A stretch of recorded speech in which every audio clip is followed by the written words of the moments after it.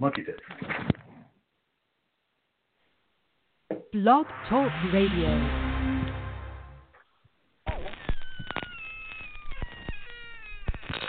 Ladies and gentlemen, boys and ghouls, step right up. Behind this curtain lies a ghastly concoction of delight, horror, fantasy, and terror. Your every wish is our command, your every whimsical desire brought to life. But I'm warning you, there's always a price. Welcome to the greatest show on earth!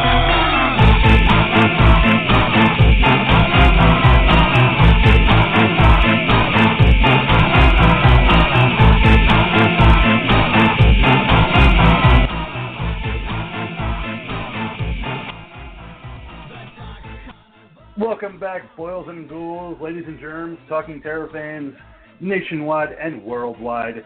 We're back once again. It is Talking Terror. I'm your old pal, the King Horror, NDG, welcoming you back to the show.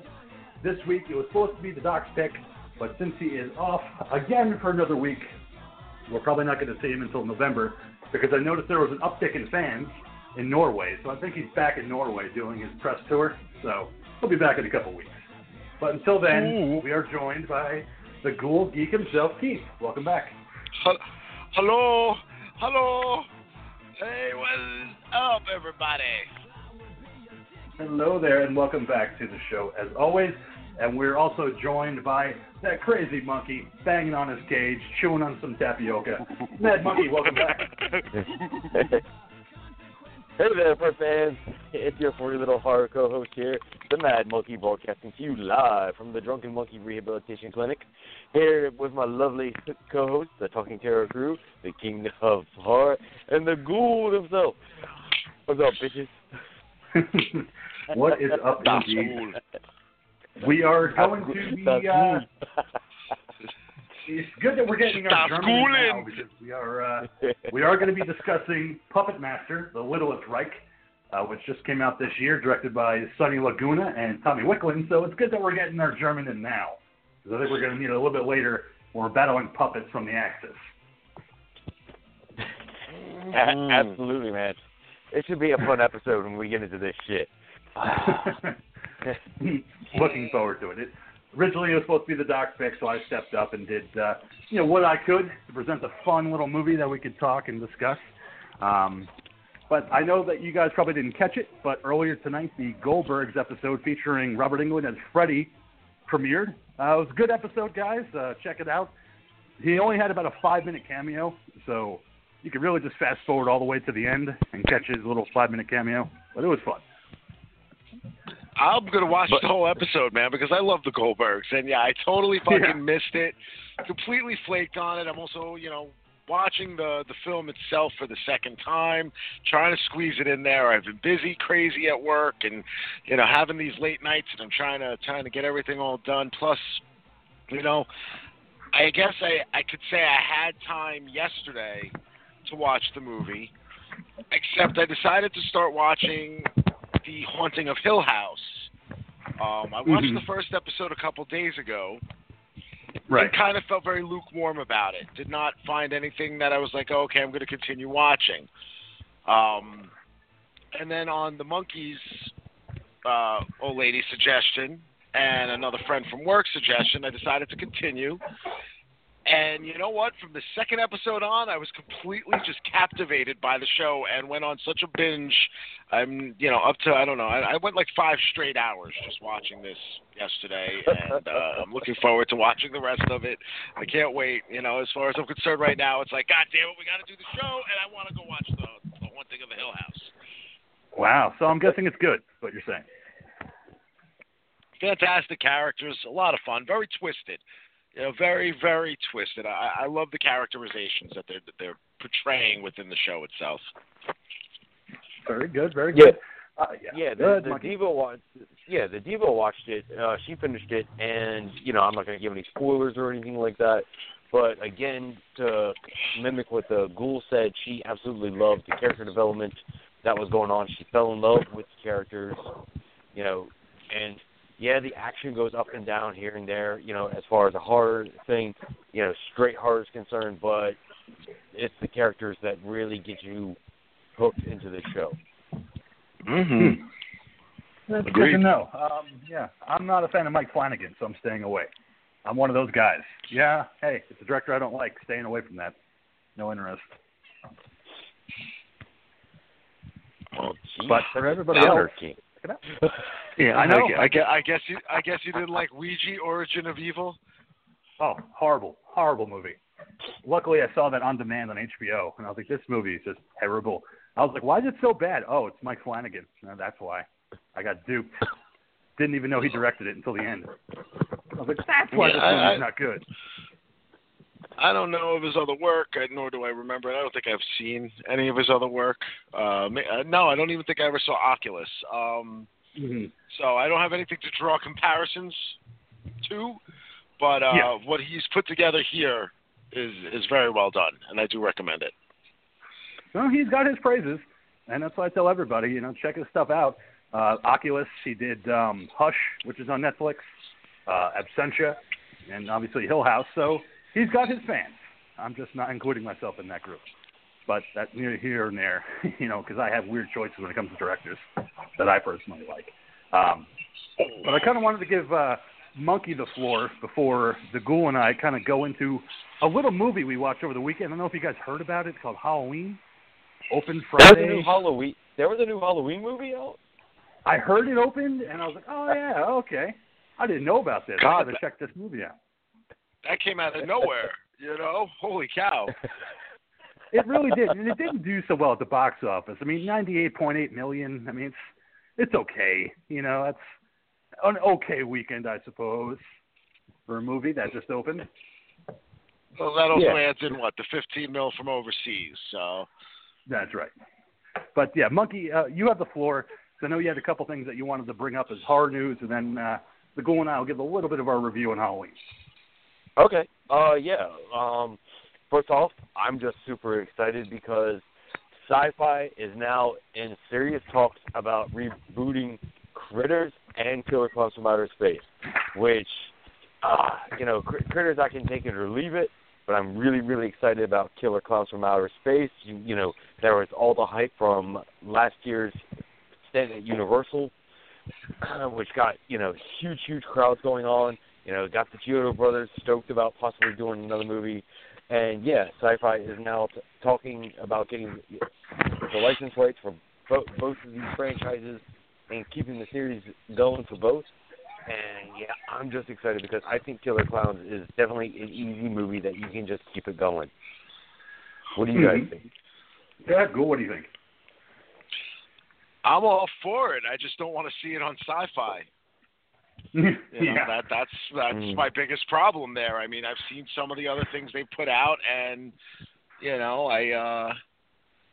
I would much prefer to see it go to Netflix or Hulu or Amazon Prime. I'd love to see somebody be willing to put a decent budget behind it and let those guys work the magic that they do. I love the Chiodo brothers, so I would love to see them have some money to actually create the magic that I know they can do. Yeah, but I feel like Sci-Fi is the place for people to go when Netflix and Hulu isn't an option. Like, they have such a crazy idea, like Mecha Shark versus, Robot Octopus. Like, well, Netflix turns down Sci-Fi. Hell yeah. Bring it on, baby. We'll put it up there. We'll premiere it on Saturday night. Like, it's okay. So I feel like a product like Killer Clowns from Outer Space definitely deserves a Netflix treatment, maybe even a series. Critters, too. I'm excited more about Critters because it's been such a long time since I got into Critters. And I remember being a real big fan of that series. So I'd love to see that get rebooted and brought back, as a movie or a set of movies. Killer Clowns, too. I think it work as a series or a TV movie. But Sci-Fi is going to pick it up. And I'm sure they'll do a good treatment of it, especially the Chiodo brothers involved. I think the handling of it will be kind of in safe hands. And I wanted to ask you guys, because it's been forever since I've watched anything on Sci-Fi. Are they still stuck with like a PG-13 rating, or have they been able to push that with their channel? I really don't watch Sci-Fi all that much. The only thing I've caught on Sci-Fi recently, I was following a show called The Magicians, and it pushed some boundaries, I have to say. I mean, it's not a horror show though, so I don't know what they're going to do as far as gore and whatnot. But content-wise, it was up there with some of the better cable television, things. I was enjoying the series. I don't know. Like I said, I just lost interest in it after a while. Right. Yeah, I was following Channel Zero for a while as well, with Candle Cove, No End House, Butcher's Block. Another season just premiered. They definitely pushed the boundaries as far as the TV PG kind of PG-13 will allow. Where they don't kind of overstep their boundaries, but they get enough blood in there where you could kind of be satisfied if you're a gorehound, if you like a little bit of that. But it wasn't like sex scenes and fuck every other word. It was just, decent enough. Right.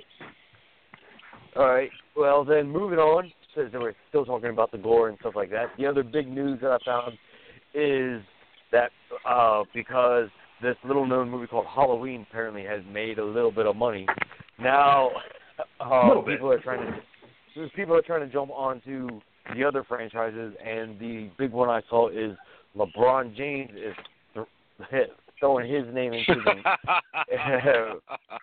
hat about producing the next Friday the 13th installment. Yeah, I'm going to give it to the Ghoul for this one because I wanted to hear his thoughts on LeBron James. King James himself hopping on board with a possible Friday the 13th reboot.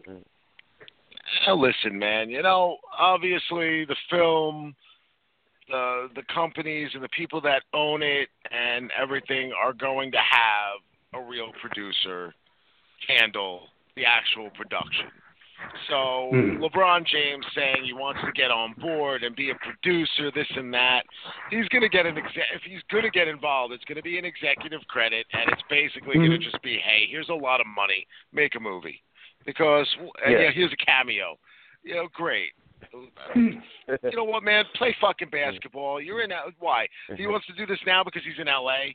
Is that what it is? Like, I'm in L.A., now I've got to be a fucking movie star too? Like, come on, dude. Okay, but on the flip side, I found out that he's actually been doing a ton of producing for horror movies, especially a lot of, found out he was one of the producers for Get Out.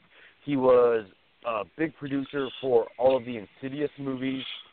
It's a funder then. That's what he is. That's what they need to turn that credit into. It's funding, not producing. Yeah. Mm-hmm. He's just giving the cash. Okay, but it's like either way, it's like found out he's a huge horror fan, has done a lot for, we'll just call it funding, lots of horror movies to be made, and this is his next one, is he wants to, I guess, throw a big wad of cash into the Friday 13th franchise. Well, and really it's kind of a head-scratcher, too, not just because it's LeBron James, who I associate with basketball and championships. It's more so the fact of where's he going to go? Like what, Victor Miller just won the U.S. rights to Friday the 13th. Horror Inc. is currently appealing, so he could say all day, I want to reboot Friday the 13th, but where are you going to go with the project? And where exactly are you going to be taking this? Because it's still tied up, in legal battles. Yeah. So it's a fun project, but sure, where are you going to go? Yeah, from what I saw, he was actually in talks with Miller about continuing the franchise. Okay.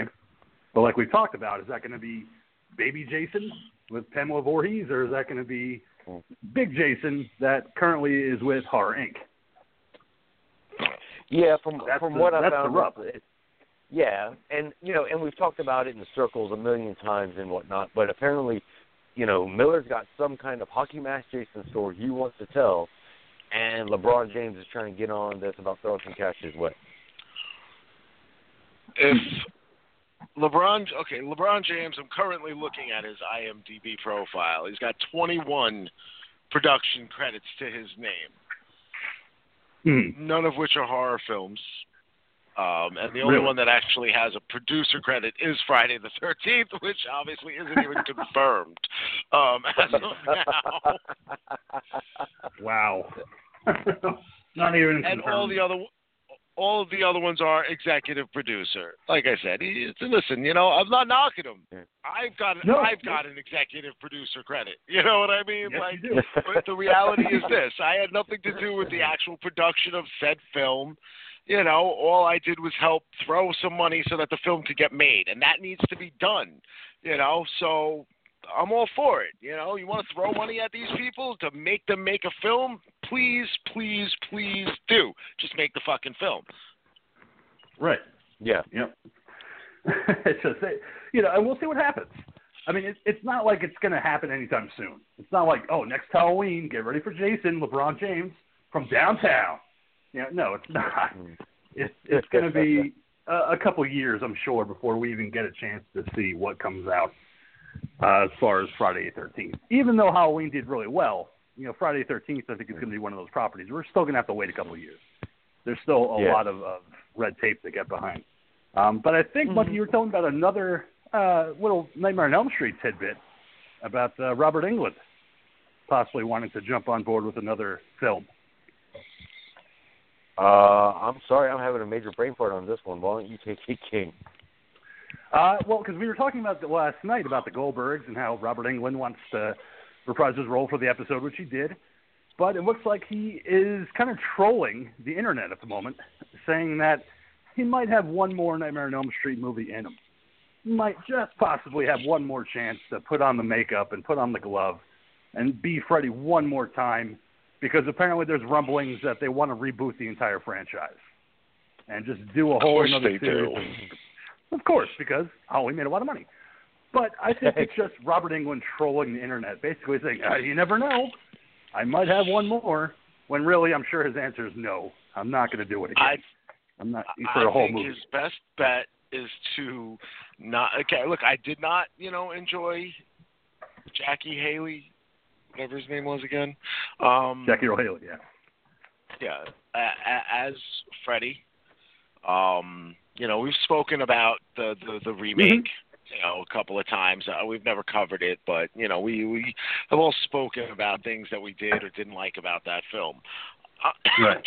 I think Robert Englund went out as Freddy on a high note in Freddy vs. Jason. The movie might not have been perfect, but he was great portraying Freddy as Freddy that one last time. I mean, it's Freddy, it was Jason, it was fucking everything we as fans, could have hoped for from that film. I know going into that movie, knowing all the production hell that went in before finally getting that fucking thing made, to finally be in the theater and see that finished product and walk away completely entertained, I couldn't have asked for more at that point, because really all I was expecting was to see the worst fucking thing imaginable. Mm-hmm. And it was surprisingly entertaining. Yes, and the whatever about the kids in the movie, couldn't care less, because you know what? As the title is, it's Freddy versus fucking Jason. Those were the two guys that mattered.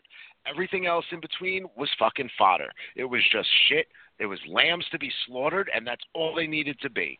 That's like going to see, Godzilla versus King Kong and being disappointed that you didn't get like a touching human drama in the middle of it. Like, just give me two big monsters fucking each other up. That's all I want to see. I think Robert should take that and let that be, and let somebody else, he can help. Let them find somebody who can take that he can coach Freddy and go from there. Help somebody else learn to be Freddy Krueger. Obviously, the person's got to make it his own, but he can use tips from you.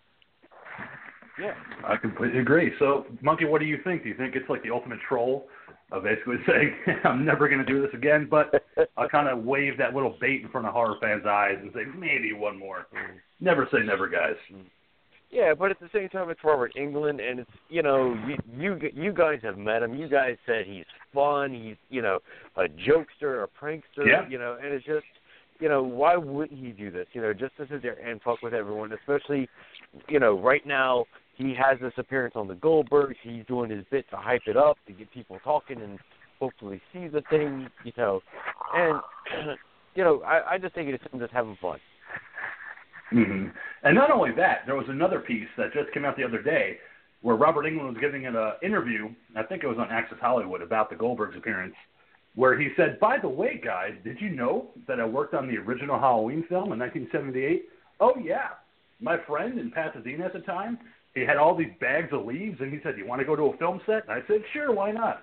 So there we were on the set of Halloween, spreading around leaves, and that was my participation in that movie. I was like, oh, Robert, you cheeky little bastard, you didn't do that. You just want to get fans fucking ripping their hair out, going, oh, my God, he worked on the Halloween set.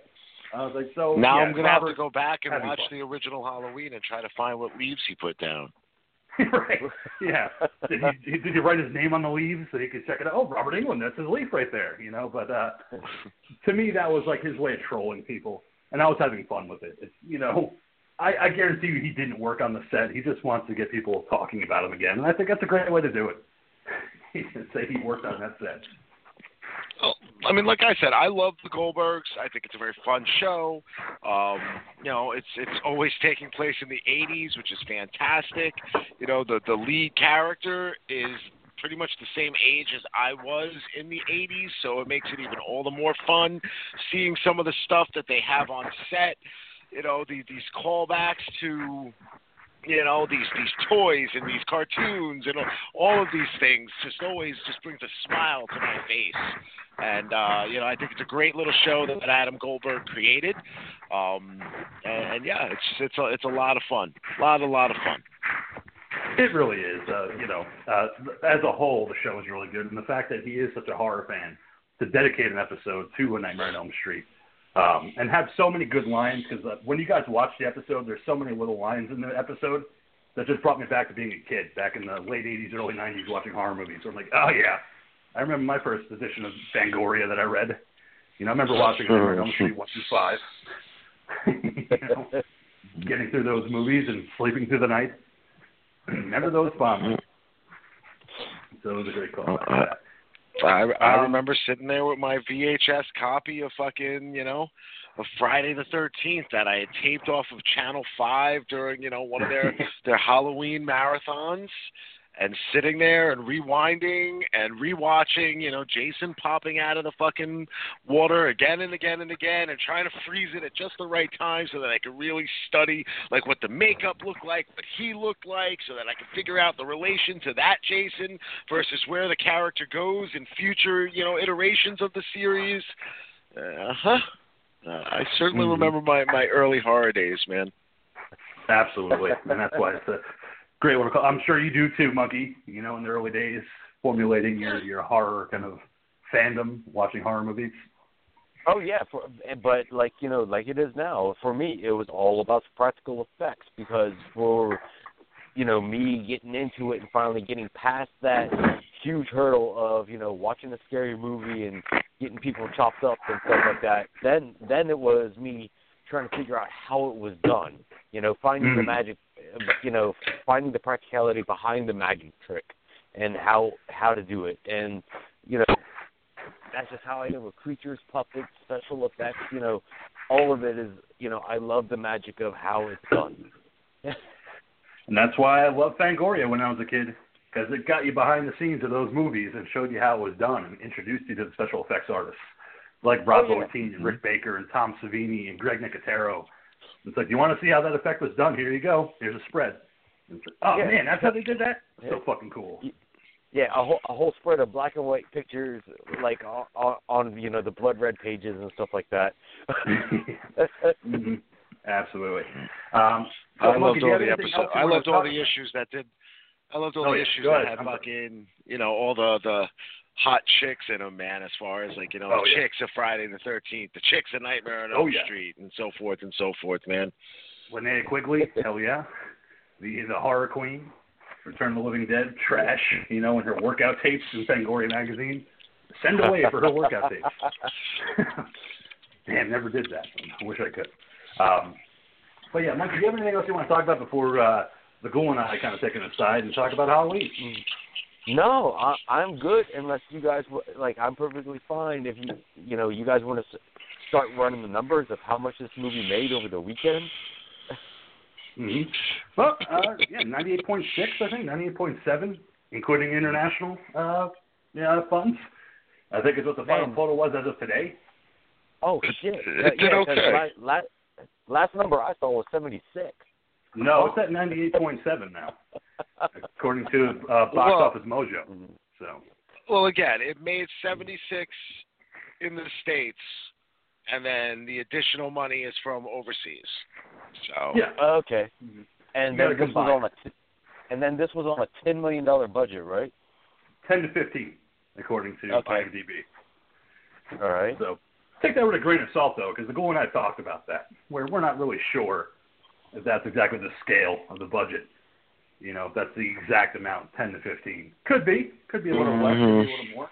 I think it might be a little bit more than what they're saying. I think I'm thinking more too. I think these days, honestly, the idea that, you know, okay, we're going to make Halloween and we're going to spend X amount of money on it and this and that, I think it turns off a lot of people these days. So trying to make this movie and making it sound like, you know, oh, we're going into this with, you know, with a low budget, you know, this is all a passion of the people behind it, you know, and the director loves it, and we got Jamie in there and this and that. You know what? I don't buy it, man. Money talks, and I think that's how you get certain people on board to do these things. And if you know what, if they spent $15 million, okay, fantastic, you know. But obviously, then some people got big cuts of it, or they've got big percentages of the box office. You know, they have some kind of other deal. Plus, you know, most of those times the budget doesn't show what advertising and all of that stuff costs as well. So there's always like another $5 million hidden in there anyway. Oh, easily. But with that being said, go ahead, Monkey. What were you going to say? No, I was just going to ask, do you think maybe they were trying to fluff their numbers a little bit and lowball them intentionally to make it seem like it was just that much more of an indie film and not just a main franchise movie, especially lately, the kick that we've been having for indie horror? Mm-hmm. Well, it's not even just indie horror. It's the idea that these films are coming out at, you know, indie level costs. You know, well, Hollywood indie level costs. You know, I mean, obviously they're not making these movies on a $20,000 budget off of a Kickstarter. You know, they're making them for, let's say, you know, $1 million to $3 million. So, which again is indie when you're talking Hollywood style independent, and then they're, you know, breaking fucking 200 million, 300 million. It's ridiculous. Yeah, it really is. But with that being said, you know, because I have my thoughts, I know the Ghoul does too. So, Ghoul, on a scale of 1 to 10, that's how I'll begin it. Where do you place Halloween 2018? Ouch! Wow, you just firing right off the bat, man. Again, we both talked about this after I saw the movie, man. You know, it's if I'm to give the movie a rating based on a number of 1 to 10, honestly, I give it a 5. You know, it falls right in the middle as far as, you know, its overall full quality. You know, maybe I can edge it towards a 6. I want to see the movie again. I'll probably go and see it again in theaters. The Ghoul girl didn't get to go with me. I had my daughter with me. And she went with me instead. And, you know, for a 14-year-old who's never seen any of the Halloween movies, knows nothing about the lore, you know, she walked out of the film with me and she said, you know what, you know, even though she was on her phone at times and whatnot during the film, which drives me nuts, but you know what, I pick my battles. And she is a, you know, severely temperamental teenager that can fucking freak out and throw punches at the fucking, you know, the drop of a hat. You kept your phone dim. You kept your phone quiet. I ain't fucking complaining, man. But she walked out saying she gave the movie like a 7.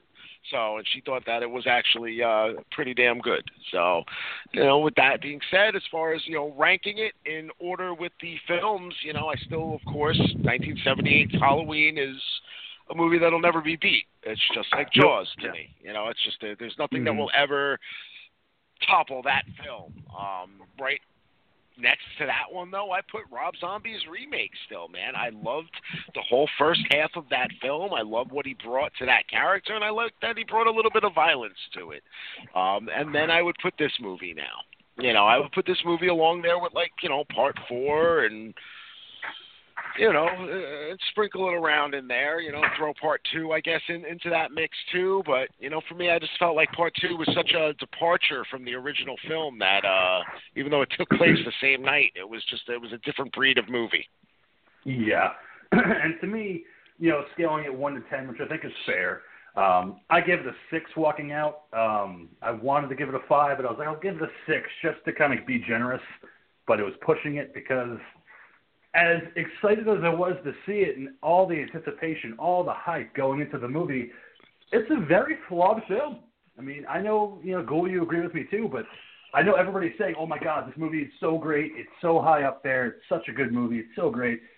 I got to admit, it's kind of flawed. There was a lot of mistakes that I felt were made in that movie. A lot of characters that didn't need to be in the movie. You know, it's just that was where I kind of stood with it.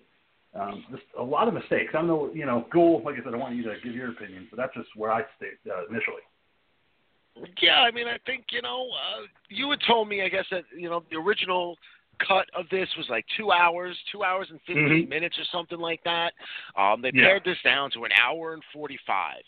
I want to see what was cut out of the film because I honestly feel like, you know, there were parts of this movie that needed explanation that we didn't get, you know, characters that had, like, they just didn't have any, I don't want to use the word depth, but they just didn't feel like they were real characters, you know, and there were just certain things that were going on in the film at times that just really made no sense, and it felt like the directors and the writers were trying, they were almost at odds at times. Like, you know, some of them were, hey, no, I want this to be suspenseful. I want this to be like the original Halloween. And then somebody else was like, well, no, I want this to be like, you know, I want it to be like a slasher film, man. Halloween made slasher films, and I want this to be a slasher film. And I don't know, as an example, man, you know, the same night that I saw it, I sat down with, you know, my 8-year-old little girl, and we watched the original Halloween. And as we sat there, you know, and this is her first time seeing this film. She's never seen it before. She was scared. She was worried. She didn't know what to expect. No idea what it was going to be like. So, like, she was right there, rooted on the couch next to me, you know, with a blanket and a pillow in hand.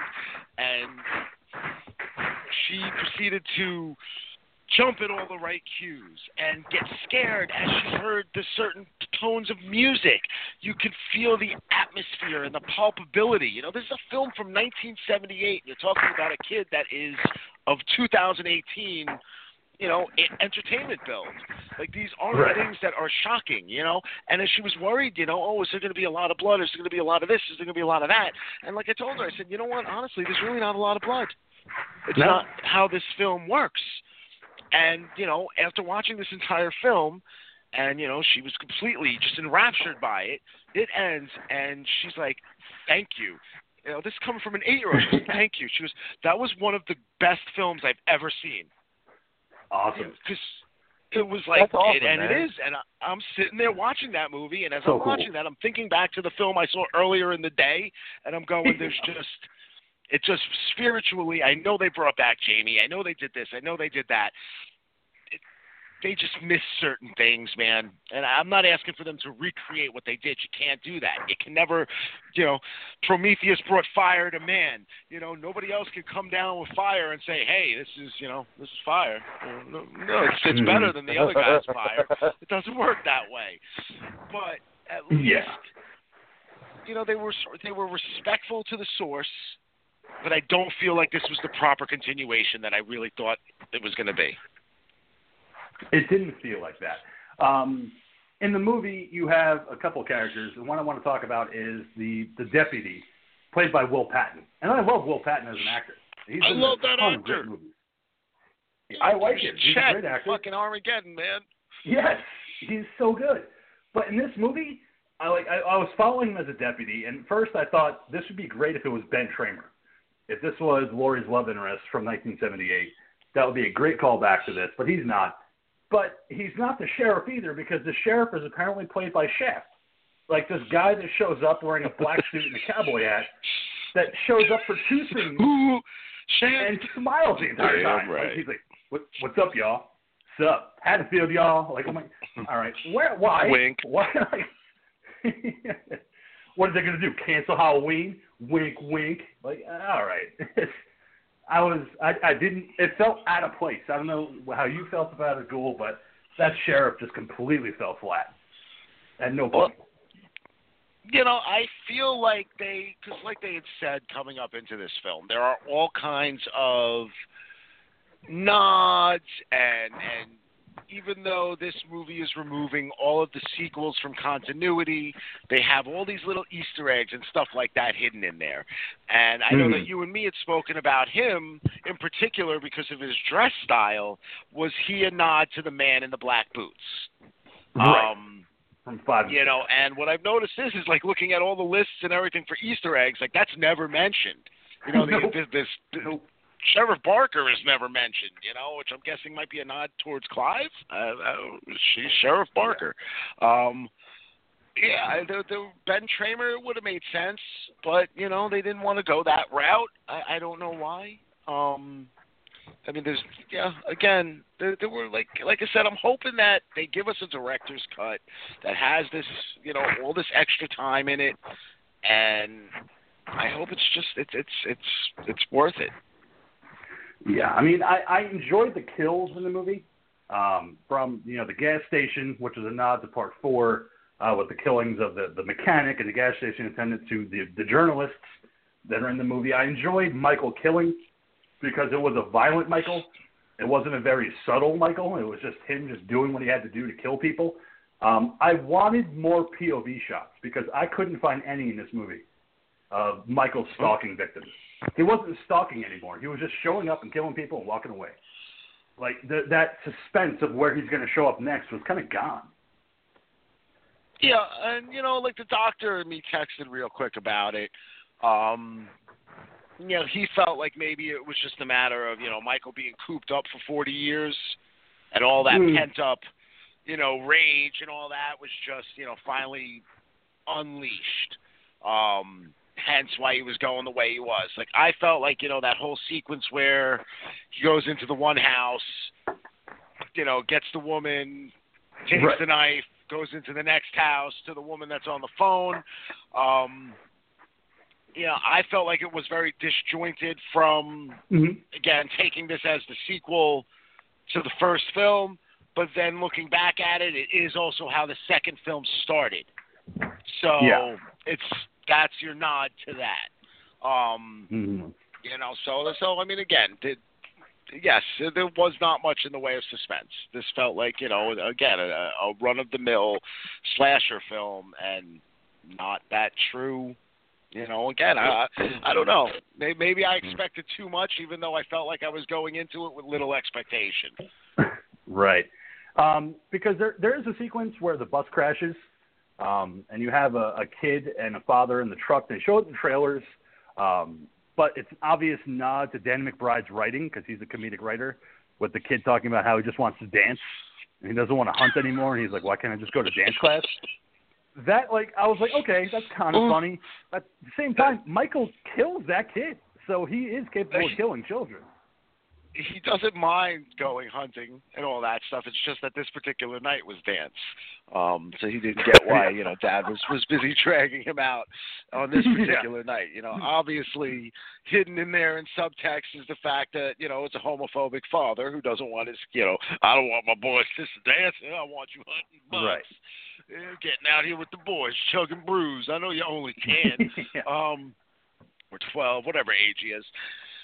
Again, you know, like what I thought the same thing was just, I didn't think it was an issue of him killing kids. I never thought that Michael was incapable of killing a child. Yeah. I just thought what was weird is that, you know, Michael, who the bus crashes, he's looking to leave, and he's going to take the vehicle and leave in it. Why is he in the back seat waiting for the kid who is now not in the vehicle anymore and at the bus? Stupid. Like, there was no reason for him to wait in the back, you know. And of course, what they, you know, if you look on all the Easter egg things, they say that, oh, well, that was, you know, the homage to the Annie killing in the first film because it was, you know, pretty much the same way. Which is fine, but it makes no sense because if you watch Halloween H2O, when he's in the bathroom, he doesn't kill the mother and her daughter. He just fucking takes their car and leaves. You know, he didn't wait for them to finish up and kill him. That's why I felt like that kill was kind of unnecessary, especially when he kills the one woman in the house and he stops at the baby's crib, and the baby's crying and he walks away. I'm like, he should have just stabbed it too. But I think that was drawing the line with a lot of people. I thought they were going there, and I was like, you know what? He's already killed the kid. He's going to kill the baby. And you know what? As I sat there, and, you know, one part of me was like, wow, are they going to go there? And I don't want to see it. And the other part of me was like, fucking do it. Fucking do it. Shock me. Shock me, please. Yeah. Like, you do that, you probably won me over. I was so in. I was so ready for it. I was like, yeah, now he's passing. Well, you know. And now here's the thing. I know, okay, here's the one problem here. Listen, as I'm thinking back to, like, how we're talking about it and how I'm talking about it, I did not like this film. I walked out, and I was very happy overall. I was entertained with the movie that they did put together. You know, so the gripes that I'm speaking of are just personal gripes that, while I think are there, and I think other people see it as well.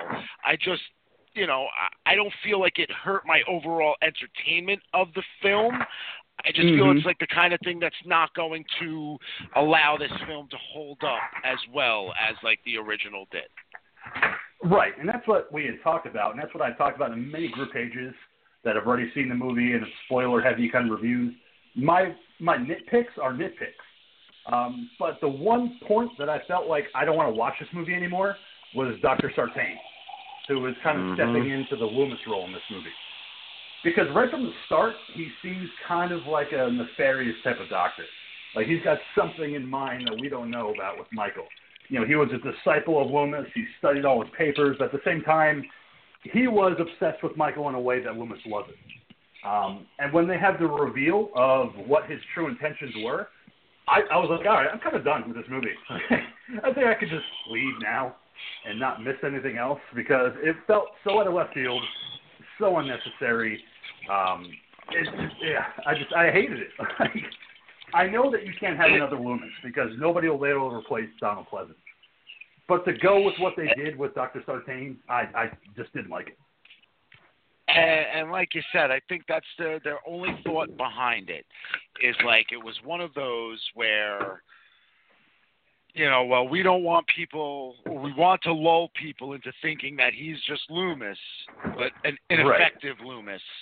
And then we're going to flip the script on you and do this. And, you know, like I told you right from the start, you know, that scene, that occurred, and the movie lost me. Like, up until that point, even with any little flaws that I was finding, little things that I was like, okay, don't like that all that much, but I was still 100% with this movie.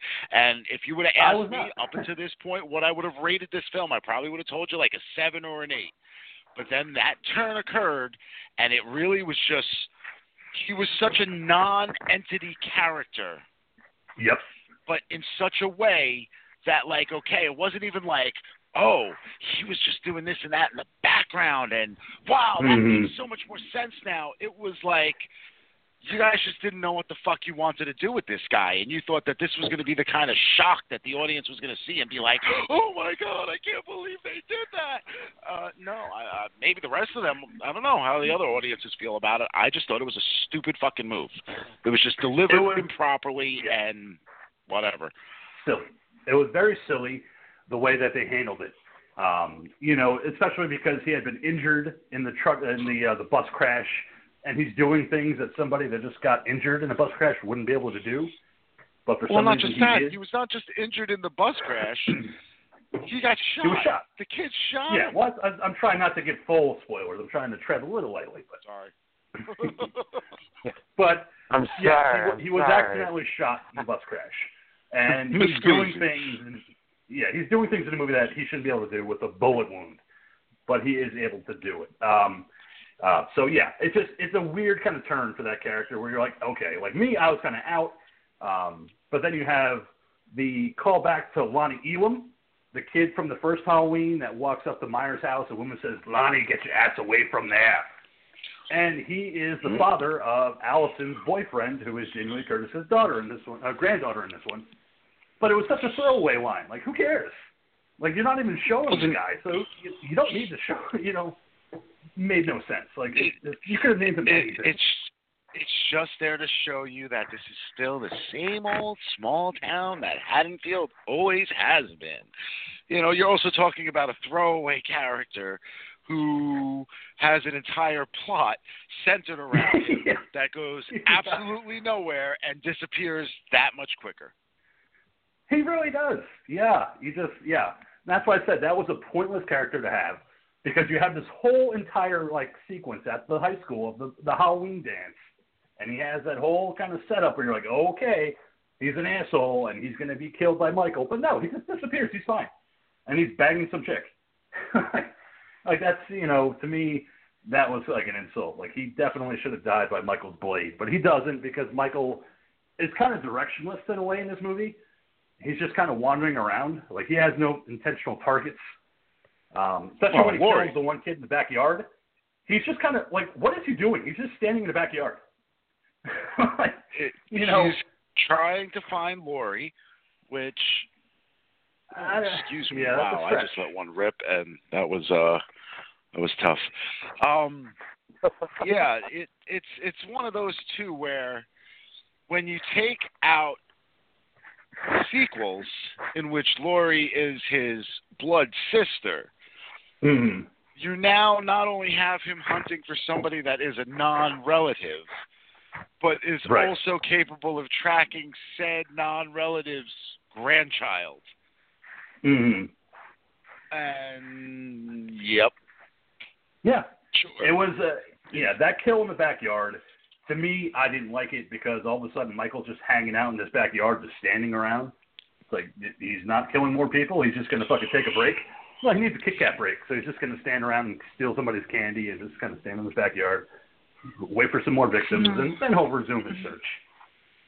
It was one of those where I think, again, it was like, for all their talk going into this that, Michael's human, he's not supernatural. He's going to be able to be hurt. He's just a man in a mask. I think they maybe they were just trying to throw everybody off with that.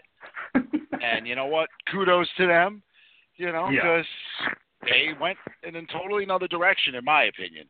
So.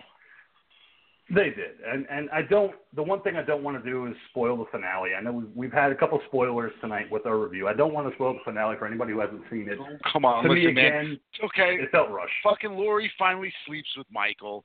All right, she finally gets it over with. She lets him stab her with his wee-wee, and he puts it in the vagina hole like this. I'm doing the little, the finger in the hole thing right now, just to paint the picture for everybody. That's how it's done. He does it real slow sometimes, and then he does it really quick, and then he starts to breathe real heavy, and he pops his love juice all over the place, and the Halloween comes up on the screen, and that's it. Yeah, that's pretty much accurate. That's what happens. It was a weird ending for the film to have a really pornographic scene at the end. So it was a porn. I would have been better, but I gave it a 6. And by no means, like the Ghoul had said earlier, are we saying that this is a bad movie? It's not. It's not the worst that we've seen in the series. Come on, Halloween Resurrection? Yes, a lot better than Halloween Resurrection. And to me, it's actually better than Halloween H2O in a lot of ways. So it's definitely a movie I think that everybody should go see. But if you're like me and you're like the Ghoul, there are things that you're going to nitpick. And that's okay. Because what I've noticed is that a lot of people on these boards on Facebook are really kind of giving shit to people that nitpick this movie. Like, obviously you didn't see the same movie I watched. It's like, I did. I just happen to have fucking problems with it. Like, why can't I have problems with it? It's not a perfect movie. So I can tell you right now, it's better than any film I've ever made. So, again, my nitpicking is simply my opinion. I'm not, I'm no film critic. I didn't go to school and study the art of film criticism. No. I just kind of talk like a fucking person that went and saw a movie, and these were the little things that I found with it. So, as a horror fan, that's what we're going into this movie at. As a movie fan, how, man, I'm not going to be pigeonholed into some fucking little cliche. I'm a movie fan. Mm-hmm. Well, this movie's horror. Just trying to give America a good show. Oh, God. Trick or treat, motherfucker. Yeah. And that was the one thing, too, as we wrap this up, because I want to get into the movie. I was telling the monkey about this last night. Apparently there's a fan online who is petitioning for a 4K resolution of Halloween Resurrection, and the only extra he wants on it is Busta Rhymes doing a full commentary. I'd pay for it. I'd buy it right now. Just to have a full Busta Rhymes commentary. Make him drink Cavassier, make him sit down and watch this fucking movie, and have him do a commentary. I'm buying it right now. He's got to drink Cavassier and smoke a huge spliff. Okay? Yeah. I want video footage of him getting drunk and getting stoned, and then I want him to sit there and watch the film. I want a picture-in-picture, fucking little thing on the bottom showing him watching this film just to see his reactions to certain things within it. That would be fun. I'd take my money now, because I'm invested. I would love to see that. I just want to hear his thoughts, all fucked up, high, drunk, whatever. Give me your thoughts on Halloween Resurrection. You were in this fucking thing. You had some of the fucking worst lines. So I don't know how much it costs to upgrade something to 4K resolution, but I have the Blu-ray, and it looks pretty damn good. I mean, do you really need a fucking 4K upscale of the worst fucking Halloween movie imaginable? That's the fun thing to do now, though, is put everything in 4K, because you can. And this movie was from 2002. It's not like it's from 1982. Where it's like, oh, man, that would be good for the 4K treatment. No, it's 2002. It's fine. It's got a good Blu-ray there are certain films from that time zone, that era, though. In particular, one film, The Matrix. I haven't seen, any Blu-ray cuts of it, and I have it digitally, and I don't remember watching it in full yet to see if they've upgraded. But, I know I have that on DVD. And it was it was definitely like an early DVD because it was in a paper case with the little latch thing on the side and all that shit. And, the picture quality, it's funny, watching it now, it's a very dark image. And, even though it was so much better than VHS was at that time, and I remember being so wowed by it back then, now, if I was to throw that DVD in and, watch it as compared to some of the other stuff I have either digitally or on Blu-ray, it's what the fuck is this? It's like going back and watching a VHS, essentially. It just doesn't have the fucking jaggedy lines going on whenever the tape has a problem. Yeah, and I have a bunch of those as well where I look at it. I'm like, it's definitely could probably do an upsell on this movie. But I want to get to Puppet Master, The Littlest Reich, in 2018, directed by Sonny Laguna and Tommy Wiklund. I know that the monkey is very excited about this one. You've been doing so good on your segues, man. You were doing so good on them. There's no good segue. No good segue. Puppet Master. You fucking dropped the ball. There's no good segue. But I want to get into it regardless. The plot of the movie is that you have Edgar being played by Thomas Lennon. He's recently divorced. He goes home to live with his parents. And while there, he goes into the bedroom of his deceased brother, and he discovers the Blades puppet. And doing some research, he finds out that there's going to be a 30th anniversary of the Toulon murders, and he's going to take this puppet and sell it. His name is Toulon. Remember, it's Toulon, because they remind you in the movie, it's Toulon. But he goes to the convention to sell the puppet with his soon-to-be girlfriend, Ashley, and his best friend, Markowitz. And hell ensues once they get there because there's a mysterious force that reanimates the puppets, and these little Nazi bastards come to life and start killing undesirables. Ghoul, you were the first one to watch this movie, and you had told me about how much fun that you had, so I had to find a copy. I watched it. I had a fucking great time. It was such a good ride. A little slow to start. You got 33 minutes in, and then the killings start to happen, and it's fucking on. But, Monkey, this is your first time viewing it, so I want to get to you first.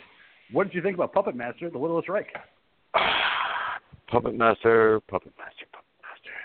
All right, well, what's there really to say about this film? Except that it was fucking awesome. This was a fucking awesome hour and a half of boobs, blood, broads, and gore. This movie was a practical effects roller coaster. I mean, man, watching this movie, dude, it made me feel like I was 13 again when I was just getting into horror. Like, I was on such an adrenaline rush from just loving every second of the gore that was in this movie that after it was done, like, I literally felt spent. Like, I had to go have a cigarette like I just got laid. Wow. What kind of sex are you having, man? Got to work on that. Wait. And you know what? I enjoyed this movie so much. I want to do something new and special for this film that I feel like it just nailed it in the horror genre. So I'm giving this movie brand new thing, the Mad Monkey Sticky Tapioca seal of approval. I mean, stick that on there. I mean, wow. Seriously, what a fun ride. Thank you so much, guys, for picking this film. Great. All right, so Ghoul, second time jumping in. I know you watched it originally the first time. This time you kind of had to sneak it in. But what did you think about The Littlest Reich? Yeah, I remember when we first brought this movie up during, like, horror news at one point. And I forget who had brought it up and said, I guess this is like what? This is like the 13th or the 16th entry in this fucking franchise. Yep. And I didn't even realize they had gone that far. Honestly, I thought this was like the 5th or the 6th. Like, I remember the last one I kind of remember was like 3, maybe 4, somewhere around there. I know they eventually did like Puppet Master vs. Demonic Toys, and I think that might have even gotten a sequel or was supposed to, but never did. But I had poo-pooed all over this movie. I was like, oh, God, here we go. I honestly, when it released digitally, I felt bad. And I had shit on it so much. And obviously, I hadn't seen it. I haven't watched any of them since, like, the second or third one, as far as I can remember. And I ended up buying it, like I often do. I have an entire collection on my Xbox of, like, horrible fucking films, most that I hate, that I just have either from, having to purchase them to watch for the show, and I just like to pad the collection with them, or just because I do. I just buy movies sometimes. Because the Ghoul pads. That's it, And I have to say, honestly, foot in my fucking mouth. Because, yes, once the action started taking place, I was really bored at the beginning of the film. I'm like, holy fuck, are they really going to ever get to anything? But once the roller coaster hit that top and then started descending down, it is such a ride through practical effects that, yes, they look fucking terrible at times. And I love it, because it's just messy, and there's shit squirting everywhere, and they're doing things that, movies aren't supposed to do. You never go there. You never kill that person. Oh, my God, are they really going to do that? Oh, holy fuck, they did. I adored it. And, yes, I remember telling you, like, shortly after watching it, like, holy shit, you need to check it out. And, yep, I was quite pleased when you said we were going to be doing it this week. Yeah. I was glad to pick it myself. And what I did like about it is that, yes, there is 13 movies in this series, and 1 through 6 kind of follow the same line, and then they go into Retro Puppet Master versus Demonic Toys, Puppet Master Axis Termination. So they go into all these different things, but this movie is in an alternate universe, because Andre Toulon in the original series is a Frenchman whose wife is killed by the Nazis. So he creates these puppets to go after the Nazis and kill them. In this one, who better, you guys, than Udo Kier to play the fucking demented German Frenchman that he is, to create these puppets and kill people with them. It was perfect. Like, I couldn't think of better casting than Udo Kier as Andre Toulon.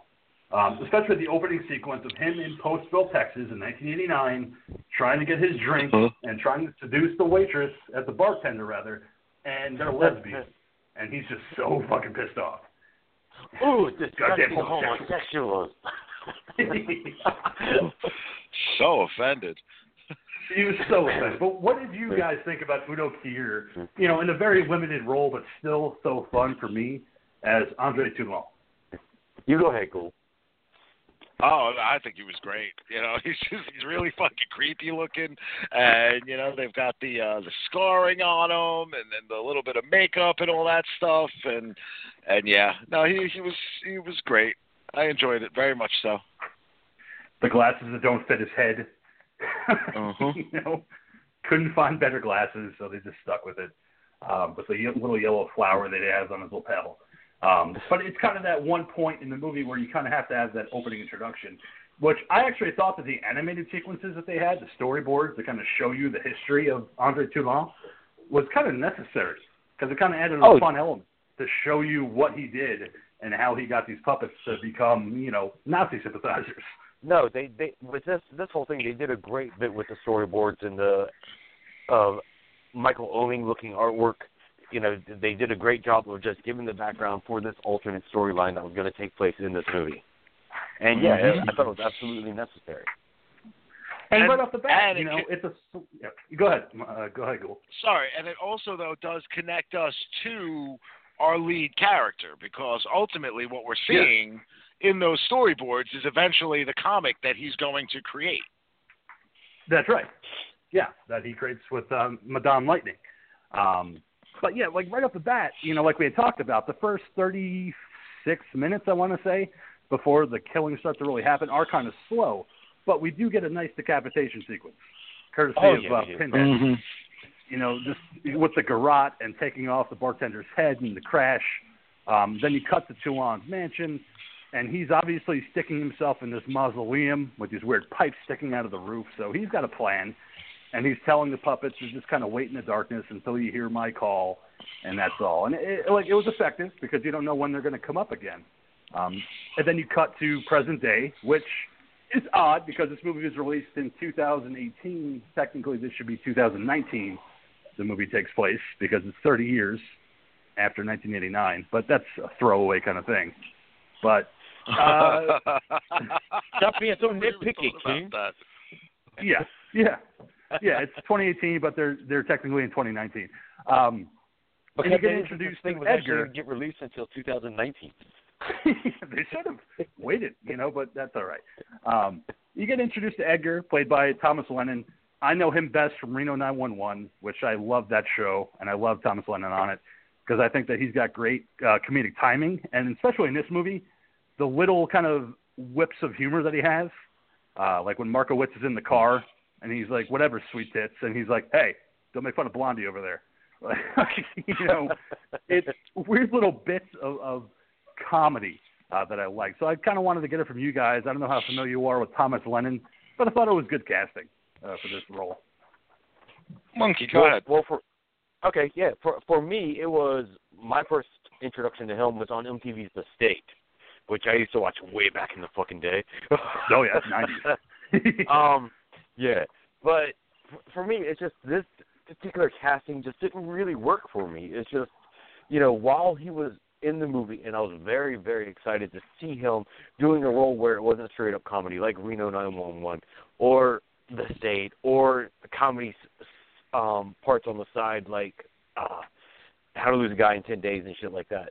I was hoping to actually just get some straight up action kind of thing, some actual drama from him for a horror genre, so I was excited, but at the same time, I just wasn't behind the whole thing of, I took it as he was supposed to be like a 35-year-old guy that, just split up with his girlfriend, had to move back in with his parents, and to me, it was just, I just wasn't buying it because he's too old. It's like, I know he's 5 years older than me, so while doing this, he's 48 years old, getting ready to hit this chick that's way too fucking hot for him and probably way too fucking young.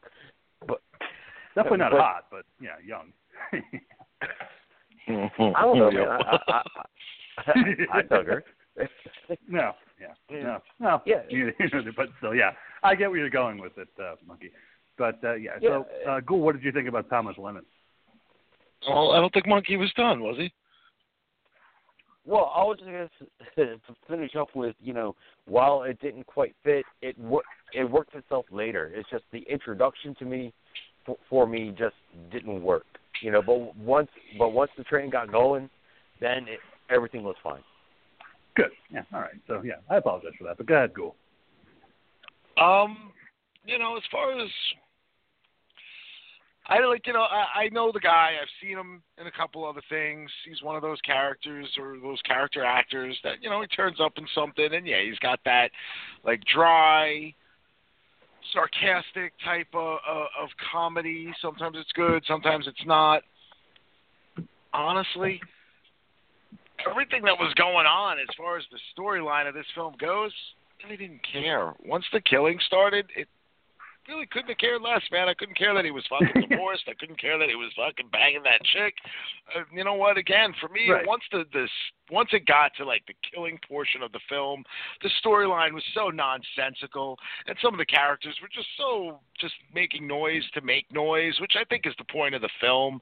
I don't think they're really trying to craft like some kind of deep story here. If anything, the reason why they went with this reboot is just to kind of say, hey, listen, look at all the messes we've made with the 12 other films. Yeah. Just enjoy the ride. Take this for what it is. We're going to give you, a couple stupid things. This guy's going to fucking, say what he wants to say. We're going to let him ad-lib shit, and that's that. It definitely had that vibe of, like, ad-libbing, where there wasn't really a big script to go off dialogue-wise, so I felt like a lot of the lines between Markowitz and Edgar were improvised. A lot of their jokes that they had in the movie, like when Ashley goes to the comic book shop and he starts playing grindcore, he's like, yeah, remember that thing that you've been waiting for your entire life, grindcore? This is it. Like, I felt like that was just them fucking around, having fun with the script. But the one thing I wanted to ask you guys is that there's a scene early on when Edgar finds the Blades puppet, and it whips out the blades from both of its hands and stabs him. Do you think that the puppets were already kind of animated? That they already kind of were a little bit sentient, that they didn't necessarily need that weird force from the phone call that Edgar receives to reanimate themselves? Yes, but the only reason why I'm going to say yes, I don't know if they were fully animated, but I think they had moments when they were, and it's only because of a throwaway line from Edgar when he says, well, now we know how my brother died. Right. Yeah. Yeah. Oh, yeah, good point. Good point. Go ahead, Monkey. Yeah, no, because I was thinking it was more of a thing of, because of the clockwork that we saw in the back when Edgar's checking out the back of it and whatnot, I was thinking that it was more of kind of like, just popping because stuff was still tensioned up. But with Ghoul throwing that line out there, that's making me, rethink everything then, because, yeah, it's like, if it had just stayed in the shadows like it's supposed to, and just wound down, I don't know, though, because at the same time, it did have the clockworks in it, so maybe it did just eventually just wind itself down until it got worked up from the call. That's kind of what I'm thinking of, because like the Ghoul had said, he has that line of, now I know how my brother died, because he found the Blades puppet while at summer camp that was near where Toulon's mausoleum was. So maybe when he found that puppet, it wasn't completely wound down yet. It wasn't powered completely down. It still had life. So that's why his brother got killed by that puppet, because it wasn't completely dead yet until they could be resurrected later on in the film. But it's an interesting point to make. The tour that they go on when they get to the 30th anniversary, you get introduced to Barbara Crampton, horror queen, in her own right. We just discussed her on Beyond the Gates not that long ago. I liked her character here because, why not Barbara Crampton playing, Carol Zareski, who was at the original 1989, crime scene at the Toulon Mansion giving this fucking tour. And yes, she was a shooter. Yeah. Not a squirter, just a shooter. It was good to see her in this movie kind of giving that tour. But the fact that, like we had said earlier, when you're like, oh, it's not Toulon, it's Toulon, is because she's purposely saying these lines where it made me think at one point that maybe she's working in cahoots with the puppets. Like maybe she's evil herself, and she got corrupted. But they never really have that. And I kind of thought that maybe that would be fun, if she was corrupted too, where she would be kind of on the side of the puppets as they're killing people in this hotel. I thought that sometimes, I also thought that the guy that was working the desk of the hotel, I think that might have been an interesting twist to, have had some kind of co-conspirators involved with this. But honestly, obviously watching it the second time, I think, okay, this had to have been one of two things. Either she read the script for this film and said, hey, everybody else is kind of playing this goofy. I'm going to be the one out-of-place character that's taking everything way too seriously. Or, B, she read the script to this film and thought that this was like a serious movie and played the character completely seriously. Well, I'll also give you guys this, and this is what I want you guys to kind of chew on a little bit. When she gives a tour, she talks about how she went down into the basement with the other Postville Police Department members. Toulon raised a gun up and wanted to shoot them, but they shot him first. It was a Luger. But we see early on that's not what happened. He was in his mausoleum when they burst into the mansion. So we don't know. They also burst into the mansion and started shooting 2 seconds later. So it wasn't like they were down in the basement at that time. So that's why I kind of wonder if she's lying about what she's saying, because Toulon is obviously put up in his mausoleum, slams the door shut. They go into the mansion and they start shooting. So I don't think that Toulon was down there. I think she was lying. But they never really kind of call it back. So who the fuck were they shooting? Maybe That's puppets. what I was waiting for. I was waiting, but if they were the puppets, then they would know, and she would know that the puppets were dangerous because she saw them living and animated. The idea, but she's working at the place. She says the puppets got stolen. You know what I mean? I don't think there was any cover-up involved here. I kept feeling like they were going to go back at some point and show us a flashback of what happened when they burst in. And maybe they killed the wrong person, or maybe they killed somebody that they thought was Toulon. But no, they never, ever go back to it at all. It's just like a completely dropped thing. It was a weird thing, because obviously you see that he's not in the mansion when the cops burst in and start shooting. So who were they shooting at? Again, like the Ghoul said, they never go back and they never explain who they were shooting at. Just that Toulon was killed on that night, and they got the puppets, and they started making this whole kind of tribute to him in a way with the Nazi flags and memorabilia. And they have all these people, which is another interesting thing, too, is that all these people have puppets. And I think they said there was like 43 to 60. So these are all reproductions, obviously. They're not too long. The count was weird, because they say there's 63 puppets, but like 40 to 50 are on auction. Or no, they say whatever number they say about the amount of puppets that are there on auction, she says, oh, that's what it is. She goes, there's 63 of them on auction, so maybe 40 to 50 when he asks how many puppets there are. Like, hello, there's 63 fucking puppets on auction, then there's 63 fucking puppets, lady. Yeah, I know. It made no sense. And plus, it made no sense to me because obviously they're not the original Toulon puppets. They're reproductions.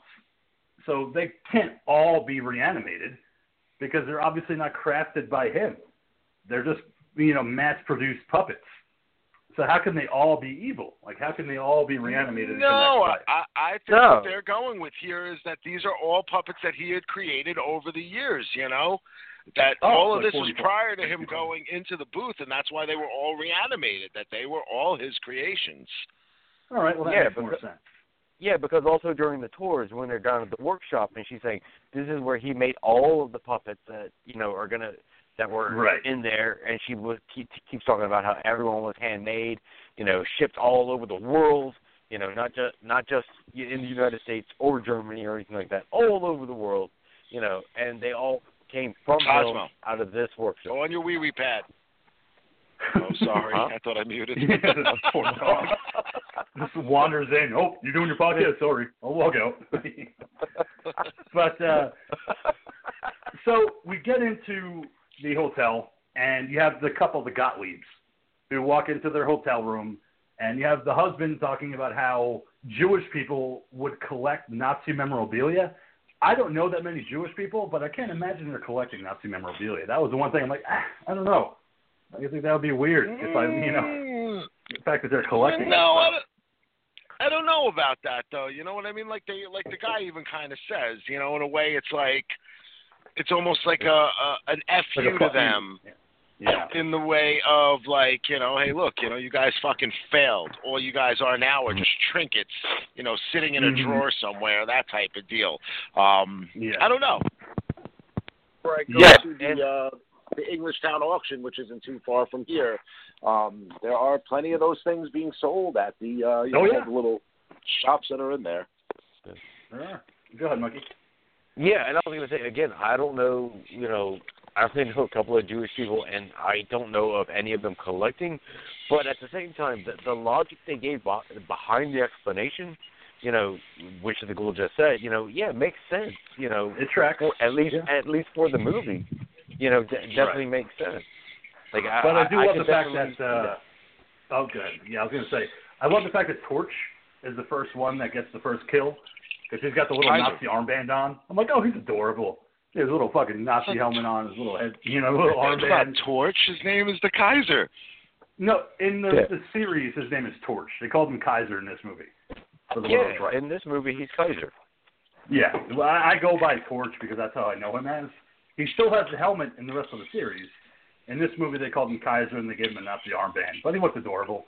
When he turns on and he pops off the fist and sets them on fire, I'm like, all right, we're off to the races. Well, no, what I love is when his lights go on and he sets those wooden dummies on fire. That yes, I too was thinking, oh my God, this is so bad, it's amazing. Yeah, just completely just bakes them, just burns them to death. And again, this is like the Ghoul had said, you're at the top of the peak of a roller coaster, and now you're fucking going down. Now it's like we're going straight into it, we're digging in, and we have our massacre of people. The next couple, which I didn't have their names, I just wrote it as Big Titties and Beard Man. Because I didn't know dude, she was a hooker, and he was obviously, a wealthy individual, and she was a high-priced hooker. That's how I took it. Did you ever work as a stripper? Yeah.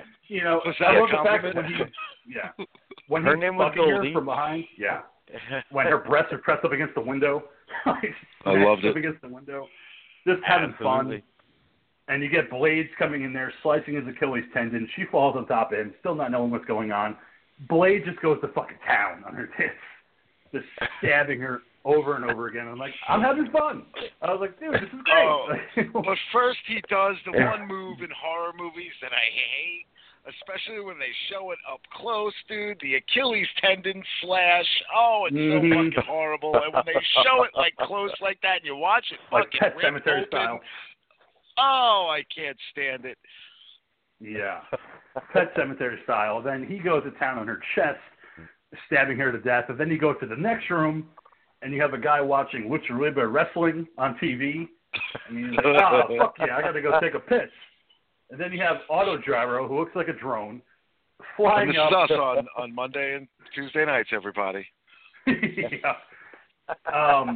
Just the fact that he cuts off his head, but it's not enough. Like, it's just he cuts off his head, the head lands in the toilet. You're like, all right, that's it. Nope, we're going to have a great shot of his cock pissing all over his face as it sits in the fucking toilet.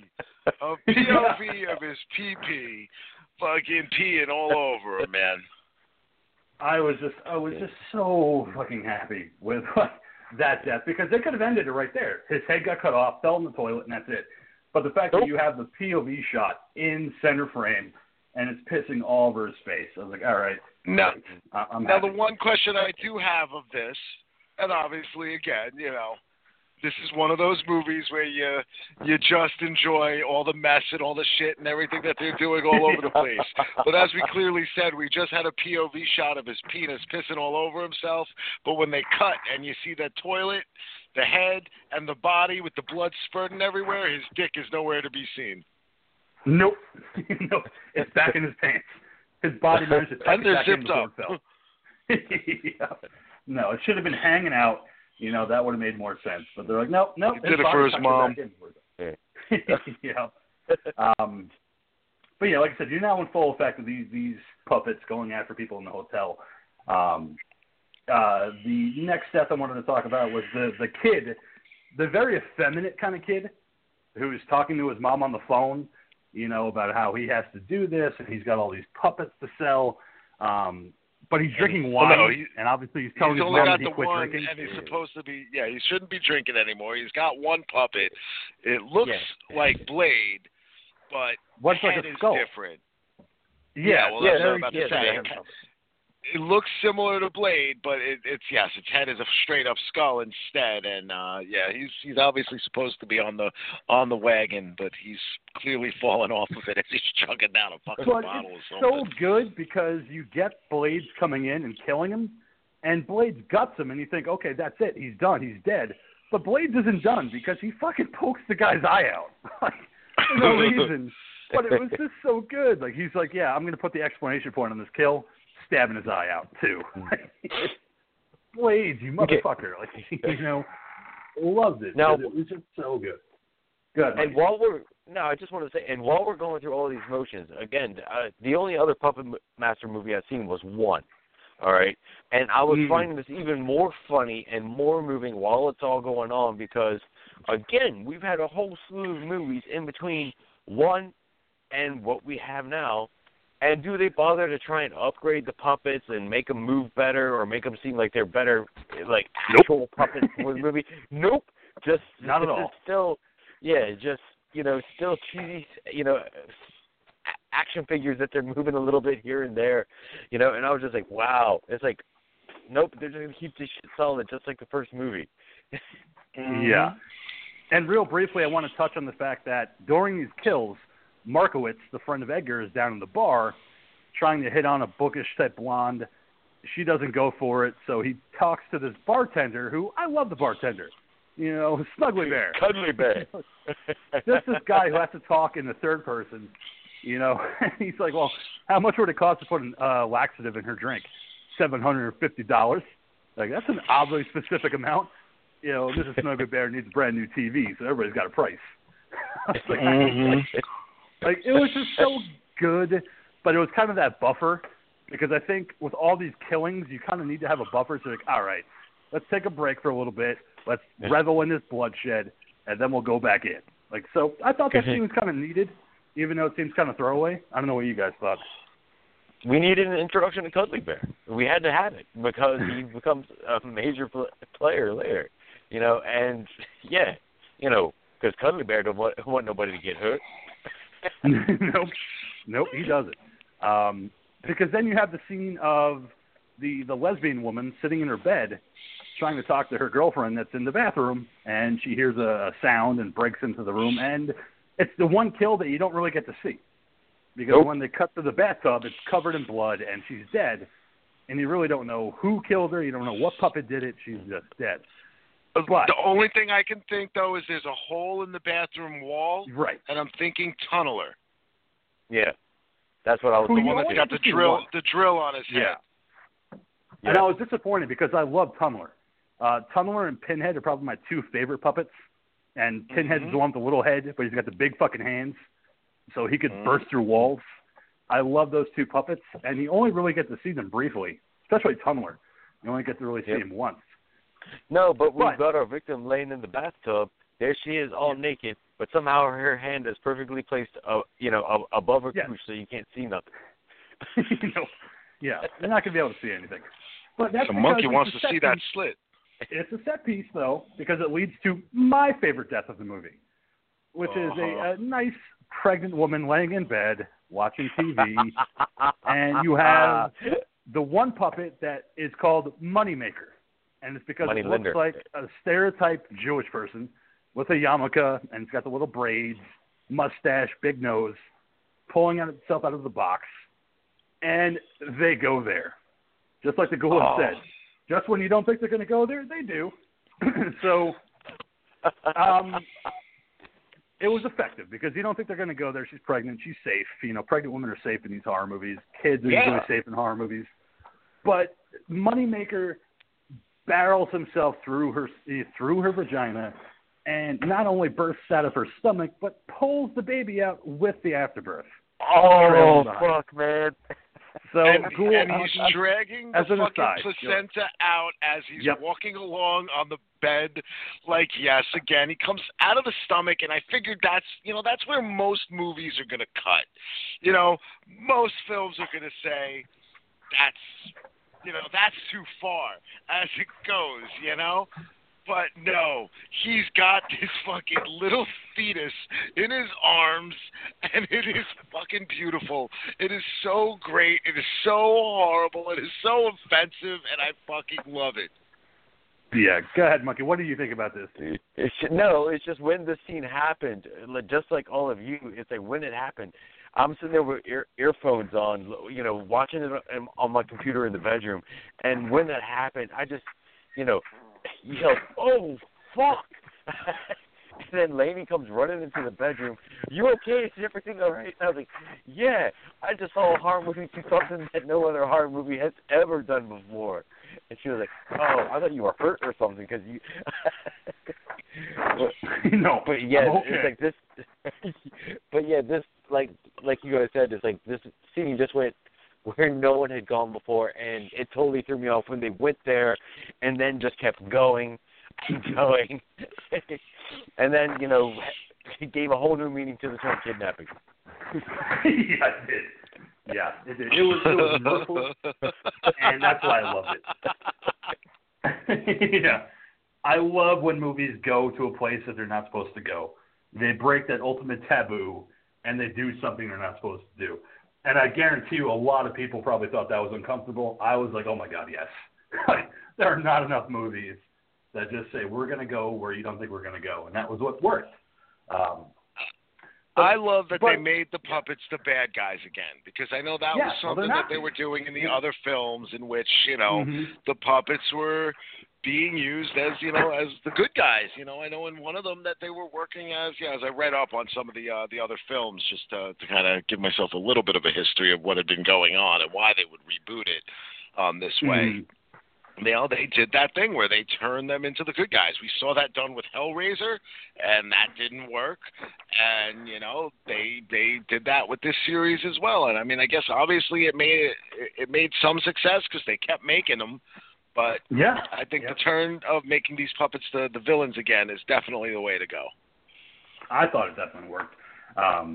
But panic quite has not set in at the Brass Knuckle Hotel yet. There's things going on. There's a detective that gets introduced who is just suspicious of fucking everybody. It's Michael fucking Pare, dude. It is Michael Pare. It is Eddie from Eddie and the Cruisers, okay? Yep. I was going to put that in there, that it's Michael Pare. But, yeah. And he's good. I like this detective because it felt right for this movie. To have this detective be so just bossy and shit like that. Oh, man, I'm sorry. I'm just looking at the IMDb page now, and, it's our hero from the movie in the 80s, Streets of Fire. And, also, way back in the day, one of my favorite sci-fi movies from the 80s, Moon 44, which if you guys have never seen, it's a hard movie to catch, but it's an awesome, techno-future kind of alien kind of movie or whatever. But, oh, fuck, man. Okay, sorry. Moving on. That's him. Yeah. I know him from Eddie and the Cruisers, so that's not my intro. But I like the fact that he was playing this detective that's just suspicious of everybody. He's going from one crime scene to another, looking at these bodies that are starting to pile up. You have Edgar start to put in the pieces together of, well, this guy's, was a gypsy because his name was Ezekiel, or Hezekiah, rather. So he was a gypsy. I looked it up on Google, so I know my shit. I Googled it. The Gottliebs are Jewish, or these puppets are killing undesirables. That's what their the whole lesbian point couple. The lesbian couple. So Panic hasn't quite stuck out yet. But what I liked is you have that death of the interracial couple. Because when the guy was like, all right, let's go downstairs. They're calling us all to go downstairs. You have baby Fuhrer, or Junior Fuhrer, rather, this little baby that looks like Hitler, that could tunnel its way through your back and possess you and basically just use you like Krang uses his fucking robot in Teenage Mutant Ninja Turtles. The fucking guiding it around. Or it's a puppet. It's a puppet now using a meat puppet. That's right. And his girlfriend immediately killed that guy. It was a human marionette, Yeah. So you have Blades kill the girlfriend. Junior Fuhrer takes over this guy's body, so he's obviously possessed. Nobody knows about it yet. He's just kind of walking around, not saying anything. Nobody suspects him, which is what I liked. The fact that he puts the jacket over himself so you can't see the huge hole that he has in the back, where Junior Fuhrer is guiding him around. But like I said, panic has not quite set in yet because people are just being rounded up and they're being brought to the main part of the hotel. That's called the lobby, King. Well, yeah. Well, lobby, whatever. But, detective is trying to calm everybody down and saying everything's fine, but we just need to vet everybody. Nobody leaves until we vet everybody in this hotel. Everybody just try to stay calm. And the lights go out, and immediately Barbara Crampton's character starts shooting fucking rounds. Yeah. Just popping rounds off. Because that's her automatic reaction, because she's fucking scared. Just try not to show it. But, yeah, telling her to fucking stand down and shit. Sorry, baby killer puppet's name is actually Money Lender. Yes. I thought it was, Moneymaker. All right. Well, maybe it is in the other. Maybe it is in the other movies, but again, in this movie, they sometimes have a different name. Yeah. No. This is his debut. Yeah, it's his debut. What a terrible character. I love it. It's so good. Yeah. It's so offensive. I fucking love this movie because it offends everybody. It is. But what I love is the panic that sets in when the lights go out, and everybody makes a bum rush to the parking lot. And this is where the puppets just have fun. This is every puppet descending on these people trying to escape. The lesbian woman getting gutted. You have the stoners getting killed by Pinhead and Blades. The one I really liked was the little kid, where Duncan Bear's like, "Hold on to my back, you'll be okay." And all of a sudden, fucking auto gyro comes in and cuts his fucking hands off. Oh, like, oh my God! I just love how they reveal it, because like when Cuddly Bear gets inside, he's like, "Hey, little guy," you turn around and there's just blood all over his back and two little hands still gripping the shirt. Yeah. Once again, they went there, and such a beautiful way too. Just the little hands gripping his back after everything that he went through. But then you have them going back into the hotel and kind of barricading themselves in. Well, if they're only killing undesirables, why did they kill everybody in the parking lot? Well, it's because they felt like everybody was fleeing, so they felt like they had to attack. It was kind of a silly little line, but I went with it. I just thought that they're fucking killers. They're just doesn't matter if you're undesirable or not; they're going to kill you. Yeah, and it was just that whole parking lot scene was just a fun slaughterhouse. A good 5 minutes of just rumble tumble fun in the parking lot. It was, and it was like a great set piece because it's like, oh my God, yeah, then we have everything going on at the same time. Killings happening everywhere, people getting slaughtered, arms are getting ripped off. Like, all right, well, back into the hotel, everybody. We have to go. It was great, because it was a great set piece. Every puppet so far is getting its kind of moment of killing somebody. But then we have our ingenious detective. Once he gets everyone back into the lobby, he comes up with the ingenious idea of, all right, now that we're all back together, let's all split up. Yeah. Well, it's also because Markowitz decides that, they decide that they need to catch one of these things so they can figure out how it works and how to kill it. Which makes sense, and Markowitz, figures he'll be the bait because he's Jewish. He needs a menorah, and he's going to sit there and he's going to do the menorah songs and all of that stuff. Well, they are a hotel. It doesn't surprise me that they would have one. But yeah, Markowitz was an odd character. He's really tall, too. Either that or the rest of the cast is really short, but he was cower over everybody, Again, he's one of those characters that I felt like it was like he tried so hard to be unlikable in the beginning that, in some movies it works and you end up liking the character because of how he ends up being. I found him to kind of be just creepy when all things were said and done, and this little relationship with the very underage seeming Asian girl just really made it all the more fucking weird. Yeah, it was weird, but he was also, well, I was gonna say, as he develops, he's there because he is the history lesson. That's the point of his character is, at first he's the asshole, but then he turns into the history lesson about, what was done to the Jews and the Gypsies during World War II. Yes, and that was what I was going to get to, is because he has to have that hero moment. When Larissa and Ashley, Edgar, and Markowitz retreat to the one hotel room, he basically says, I hear this woman screaming, and she's now praying because that's the prayer that Jewish people say before they're about to die. I don't want to let her die. I'm going to go ahead and save her. So now he's having this hero moment where he says, I'm doing this for the 6 million people. So obviously making a reference to the Holocaust. That's what his main reference is. So he's going from an asshole creep to, I got to be the hero now. So Edgar and I are going to go out there and try to save this woman. But it's too late because Mr. Pumper already had her. This is true. Mr. Pumper. No, but on the flip side, he's only, I had to take him with a grain of salt because here, though, in this instance and stuff like that, he's only being a hero for another Jewish person. Yeah. Yep. Because he's standing up for who he is.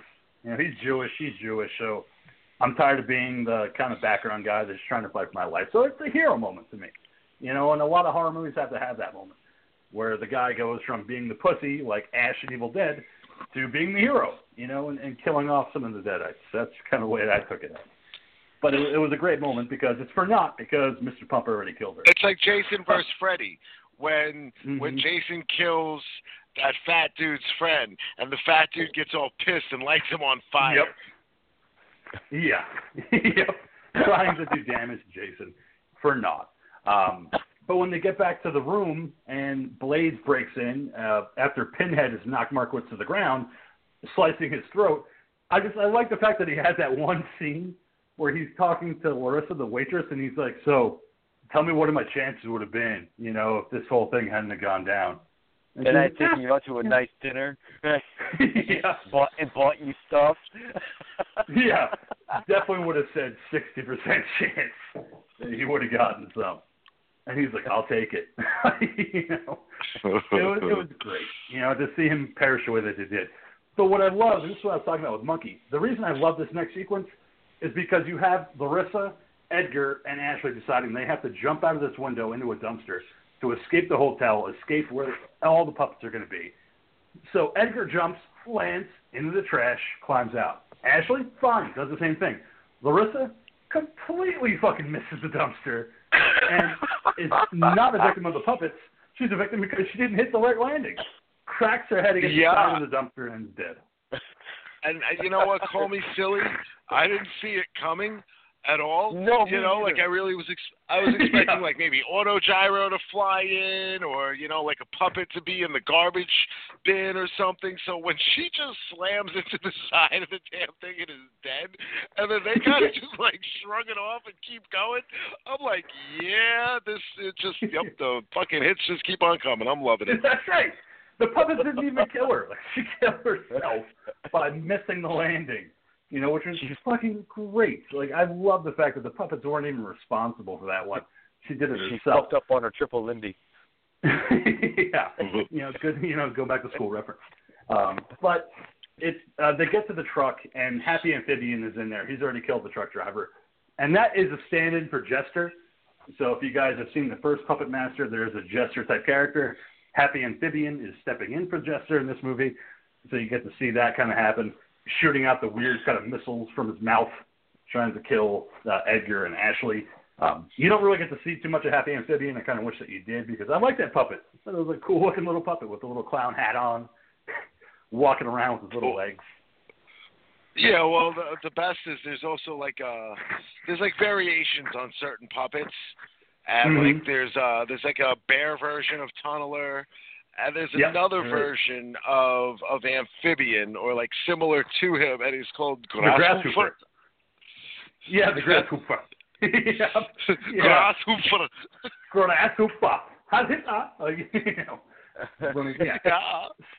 It was so good to see that. And when they drive off, when Edgar and Ashley drive off and they're in the truck, I love the fact that he turns on the radio and playing country. He goes, "Oh my God, I'm so sorry." See, that to me is the humor of this movie.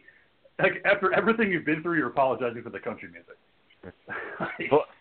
But after the country music, we have our moving scene where Edgar accidentally confesses that he is in love with our heroine of the movie. I could have done without that. No, it was filler for this scene because they had to have the scene in the truck. So it's like, Yeah, yes, I kind of like you too. but it's important because now he's in love, and she climbs over and starts kissing him and shit like that, while he's trying to drive. But it's important later that he loves her. It is important in a way. I'll give you that. To me, like I said, it felt very throwaway at the moment that it happened, but I get why you said it's important towards the end. But we also cut back to the hotel where the pups are still attacking, and you have Huggy Bear, still being attacked, but he's calling his wife. He's like, "Hey, baby, I'll be home later. Why don't you go ahead and take yourself a bubble bath? Get you some effervescence." I love that line. Because after everything is going on, he's still concerned about his wife taking a bubble bath, make sure she's ready for him when he gets home. And then you get your first appearance of Tunneler. Like I said earlier, one of my favorite puppets attacking him.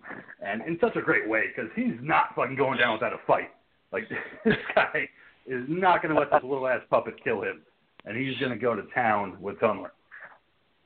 Mm-hmm. See, I took the whole thing about Cuddly Bear calling his wife because he says, I want you to take a bath, get yourself all effervescent, because that's a nice image for me to have in my head. And I took it as that was him just trying to imagine, some nice thoughts because he knew he was getting ready to die. That could be it, too. But at the same time, he wasn't ready to go yet. He was not. Yeah. He was going to have them nice thoughts of his wife all naked laying in the bubble bath, and he was going to start killing some puppets. Like, he was going to have to do whatever he had to do to get back to that bubble bath. But in the meantime, you have Edgar and Ashley still in the truck. They're going to Toulon's mausoleum. Edgar has a plan in mind of how he's going to stop it. He feels like he knows how he's going to stop this whole fucking thing from going on and kill these puppets once and for all. And that's by driving the truck straight into the mausoleum. I like his line. Driving the truck into the stone mausoleum? Yep. It worked. Whatever. Yeah. Not through the gate, too. Yeah. Through the gate, through the mausoleum. But I liked his line to Ashley where he's like, "I got a plan." She's like, "What is it?" He goes, "Well, I'm not going to tell you because I figured you'd freak out." And just drives straight into the fucking mausoleum. And this is what I wanted to ask you guys about, because what didn't work for me is the reveal of Andre Toulon as a fucking Guyver-looking monster. Like, I don't know why he looked like a monster. Like, there didn't seem to be an explanation as to why. I thought he was going to look like Udo Kier walking out of the mausoleum in his suit and his little yellow flower.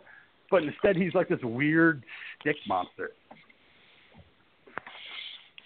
No, I just think it's, he's been laying in there and his body's been, I feel like what they've been going towards is him eventually becoming like a human puppet of sorts. Okay. Whether it's him creating, a body for him to transfer to, and was that what all of everything else was about? Or if it's just his body itself is becoming that of a puppet. What do you think, Monkey? Words.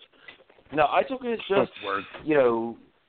The demonic magic that was involved with the puppets, because I took it as magic, even though they have clockworks in them and stuff like that. I took that as the demonic magic behind the puppets melding together with his dead body to make this weird-ass zombie thing. That's all I took. It was just, demonic zombie shit. And don't get me wrong, I love the look. Like, I thought it was a great look for this monster coming out of this mausoleum. And it still had the yellow flower. The yellow flower didn't rot off. It still stuck to his chest, which I really liked. And you have this final confrontation with Edgar and Ashley and this monster, with Edgar beating it off with a pipe and thinking that he's going to do damage, but it doesn't really. And this is where I talked about earlier with the monkey, where I said it was not a good scene, but at the same time I understood why they had to have it, with Edgar telling Ashley that he loved her. Because she is killed with the Luger that Toulon has. Great shot, too. It's a great headshot. It's a Luger. Just that headshot, and you see the brain matter on the side of the truck, and he's like, "Oh fuck!" No, and it's awesome because he yells out this, loud, heart wrenching, Darth Vader no, and again, I loved it because no one's safe in this movie. Not even the couple that just confess their love to one another. And again, and I just enjoyed it because, like we all say, no happy endings in horror. There shouldn't be. And I love the fact that Toulon marches away into the woods. Marches away. Yep, I'm free. I'm out. So going to cause evil. Go ahead, Monkey. No, but as he's marching also, he does have that purple light shining out of his head where Edgar hit him, just like the puppet. Yeah, he does. Yeah, he does. But to rewind a little bit, I wanted to ask you guys about Carol Dureski's death, Barbara Crampton's character. I felt like it was the most ridiculous fucking scene in the movie when she gets killed by blades and she gets her throat cut open. I was like, this is like Barbara Crampton going, I got to act. This is my death scene. I got to make it look good. So like, like, you know, it was like, oh my God. Like, it was just so over the top. I was like, it was so bad, but I was like, all right. Like I said, I don't know what she was thinking when she did it. You know what I mean? Like, I don't know if she was trying to play it for laughs or if she was just trying to play it for which, however she played it, it works because it worked within the threshold of this film. You know, it was one of those where this film, by all intents and purposes, should have been terrible. And yet, it was so enjoyable. It made me laugh more than anything else. Like, you know, when she died, I'm like, oh my God, she's still going? I'm like, all right, she's still dying. We're going to linger on the shot. The whole time I was watching her die. Why did you leave me? All I could think of was Pee Wee Herman's death scene in Buffy the Vampire Slayer. Oh, yes, that's the one I was thinking of.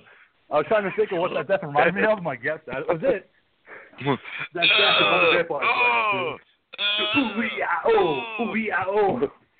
like over and over again, and it worked. Like I said, it made me laugh, and I'm like, all right, I guess this is funny. Like, you know, because I'm having a good time with it.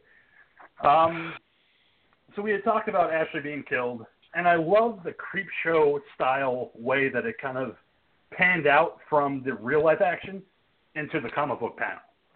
Like, it was very creep show, and it worked, showing you that this is actually a piece of his comic book now. She's become part of the Madame Lightning comic book now, her death.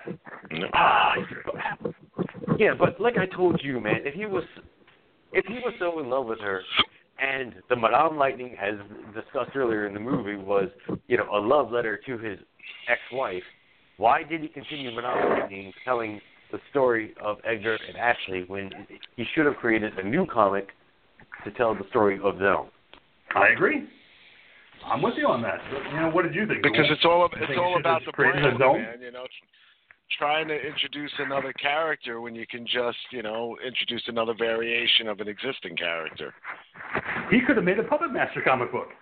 It was called Puppet Master, you know, and it could have been within its own universe. Puppet Master comic book within the within the Puppet Master universe. I think I would have liked that a little bit more. All we know is we get a big to be continued, in which, you know, according to everything, is Puppet Master Arians Ahoy. Arians Ahoy. Arians Ahoy. Yeah. And I mean, as of right, Aryans, not aliens. Aryans. As in, like yes, Aryans, like the Aryan nation. It will serve as a prequel to The Littlest Reich and will center around André Toulon's early years in Europe. But what it says also shortly thereafter that, this movie has not started filming yet and won't be for a long time.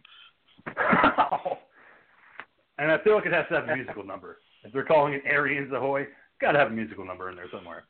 Come on, get cheesy with it. It would make sense. Yeah, get really cheesy with it. But yeah, I mean, that's the thing about the Puppet Master series, that there's no kind of, all right, this movie did well, we're going to go right into production with the next one. They're going to wait, and they're going to do it when they do it. But that's what I like about the ending, is you have Edgar talking about, you know, the comic book and continuing it, and he's like, yeah, you know, I think that there's a lot of story left to be resolved. And you get the big fucking to be continued right on the screen. So it's like, yeah, they're not done. It's not open-ended, it could. The other thing, too, though, is being that we've got two different timelines going on with them. You got to remember, man, the previous movie, Axis Termination, was just released in 2017. So they can continue along with those storylines and take their time and still put together something that goes with this one. Well, I think we talked about that actually when we first talked about Littlest Reich, before we even talked about it on the show, is that they are planning to spin off the Littlest Reich and do their own kind of universe, and then go back to the original storyline of Puppet Master and do movies from there. So these movies are going to keep coming, but they're going to do two different universes, which I kind of appreciate. You know, for the traditional Puppet Master fans, you could have your universe. For people that like the Littlest Reich universe, you got your universe. I like it. You know, they're going to make money. People are going to go see it, and I think they have the right direction. You know, serve every fan. But you forgot, though, because it's the new thing now. Everyone does it. This movie did have a post-credit sequence. Yeah, why don't you tell us about that, Monkey? Because I know you enjoyed it, and I did too. Well, it's just... I don't know if I saw it. Oh, yeah. There's a post-credit sequence.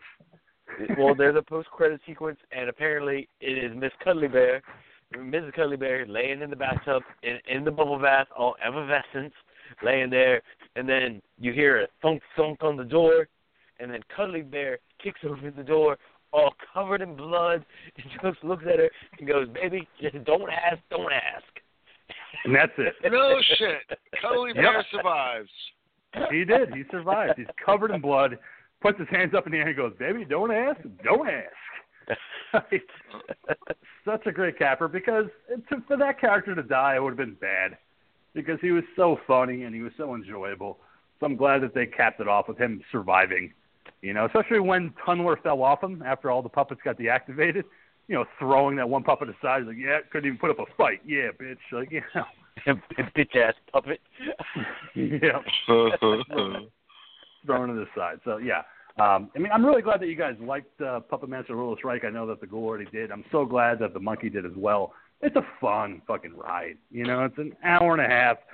You don't need to think about it. It's not a deep horror dive. It's a fun hour and a half movie of kills, and that's what was most important to me. 10 minutes, gentlemen. Oh, yes, I know. I'm well aware. But for next week, Ghoul, I know, Monkey, you've got your Halloween festivities to do next week. I know you got the whole thing with the Diva. The Doc is still off in Norway somewhere celebrating his Reich as well, so he's not going to be joining us. Eating fish and wow. Yeah, so Ghoul, it might apparently just be Dr. me Day and you next week. is a month. So for Halloween, we don't want to leave you out in the cold for those that listen to our show. So, Ghoul, are we going to do one next week? What do we have? Yeah, we are going to do a show, and I will have to let you know what film it is that I am picking, because I had a couple that I'm tossing around, and I am not sure. I've not landed on one yet. I like that. I do like that. A little talking terror roulette. You know, we're going to go old school next week, just me and the Ghoul.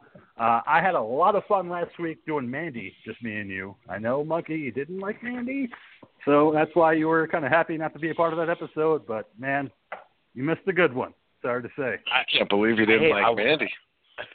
I wanted to be involved. I wanted to have my bit to say about the movie. But, yeah, unfortunately, I was sick and I had to bow out. I was just honestly not able to broadcast. I apologize, gentlemen, for having to bow out, you know, but I appreciate you guys keeping it going, and I'm glad you had a fun episode.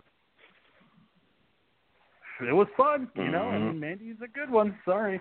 You know, you have to go back, Monkey, I think, to revisit that movie. No, I think, you know, no. Okay, wait a little bit. But super fast, because we just put it up on our Talking Terror Facebook page, talking about Mandy. The artist who created the Cheddar Goblin, Shane Morton, has now gone and started making Cheddar Goblin masks that you can soon buy from him. So I'd buy that. Check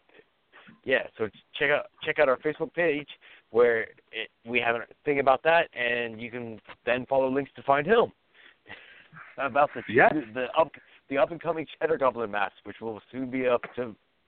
I can't wait to buy one and puke fucking macaroni and cheese everywhere. I do think you have to buy your own macaroni and cheese. Well, that's okay, because nothing's better than Devane, because it's gobbling good. All right, so thank you so much, Monkey, for joining us. And I hope that you enjoy the Halloween festivities next week with you and the Diva.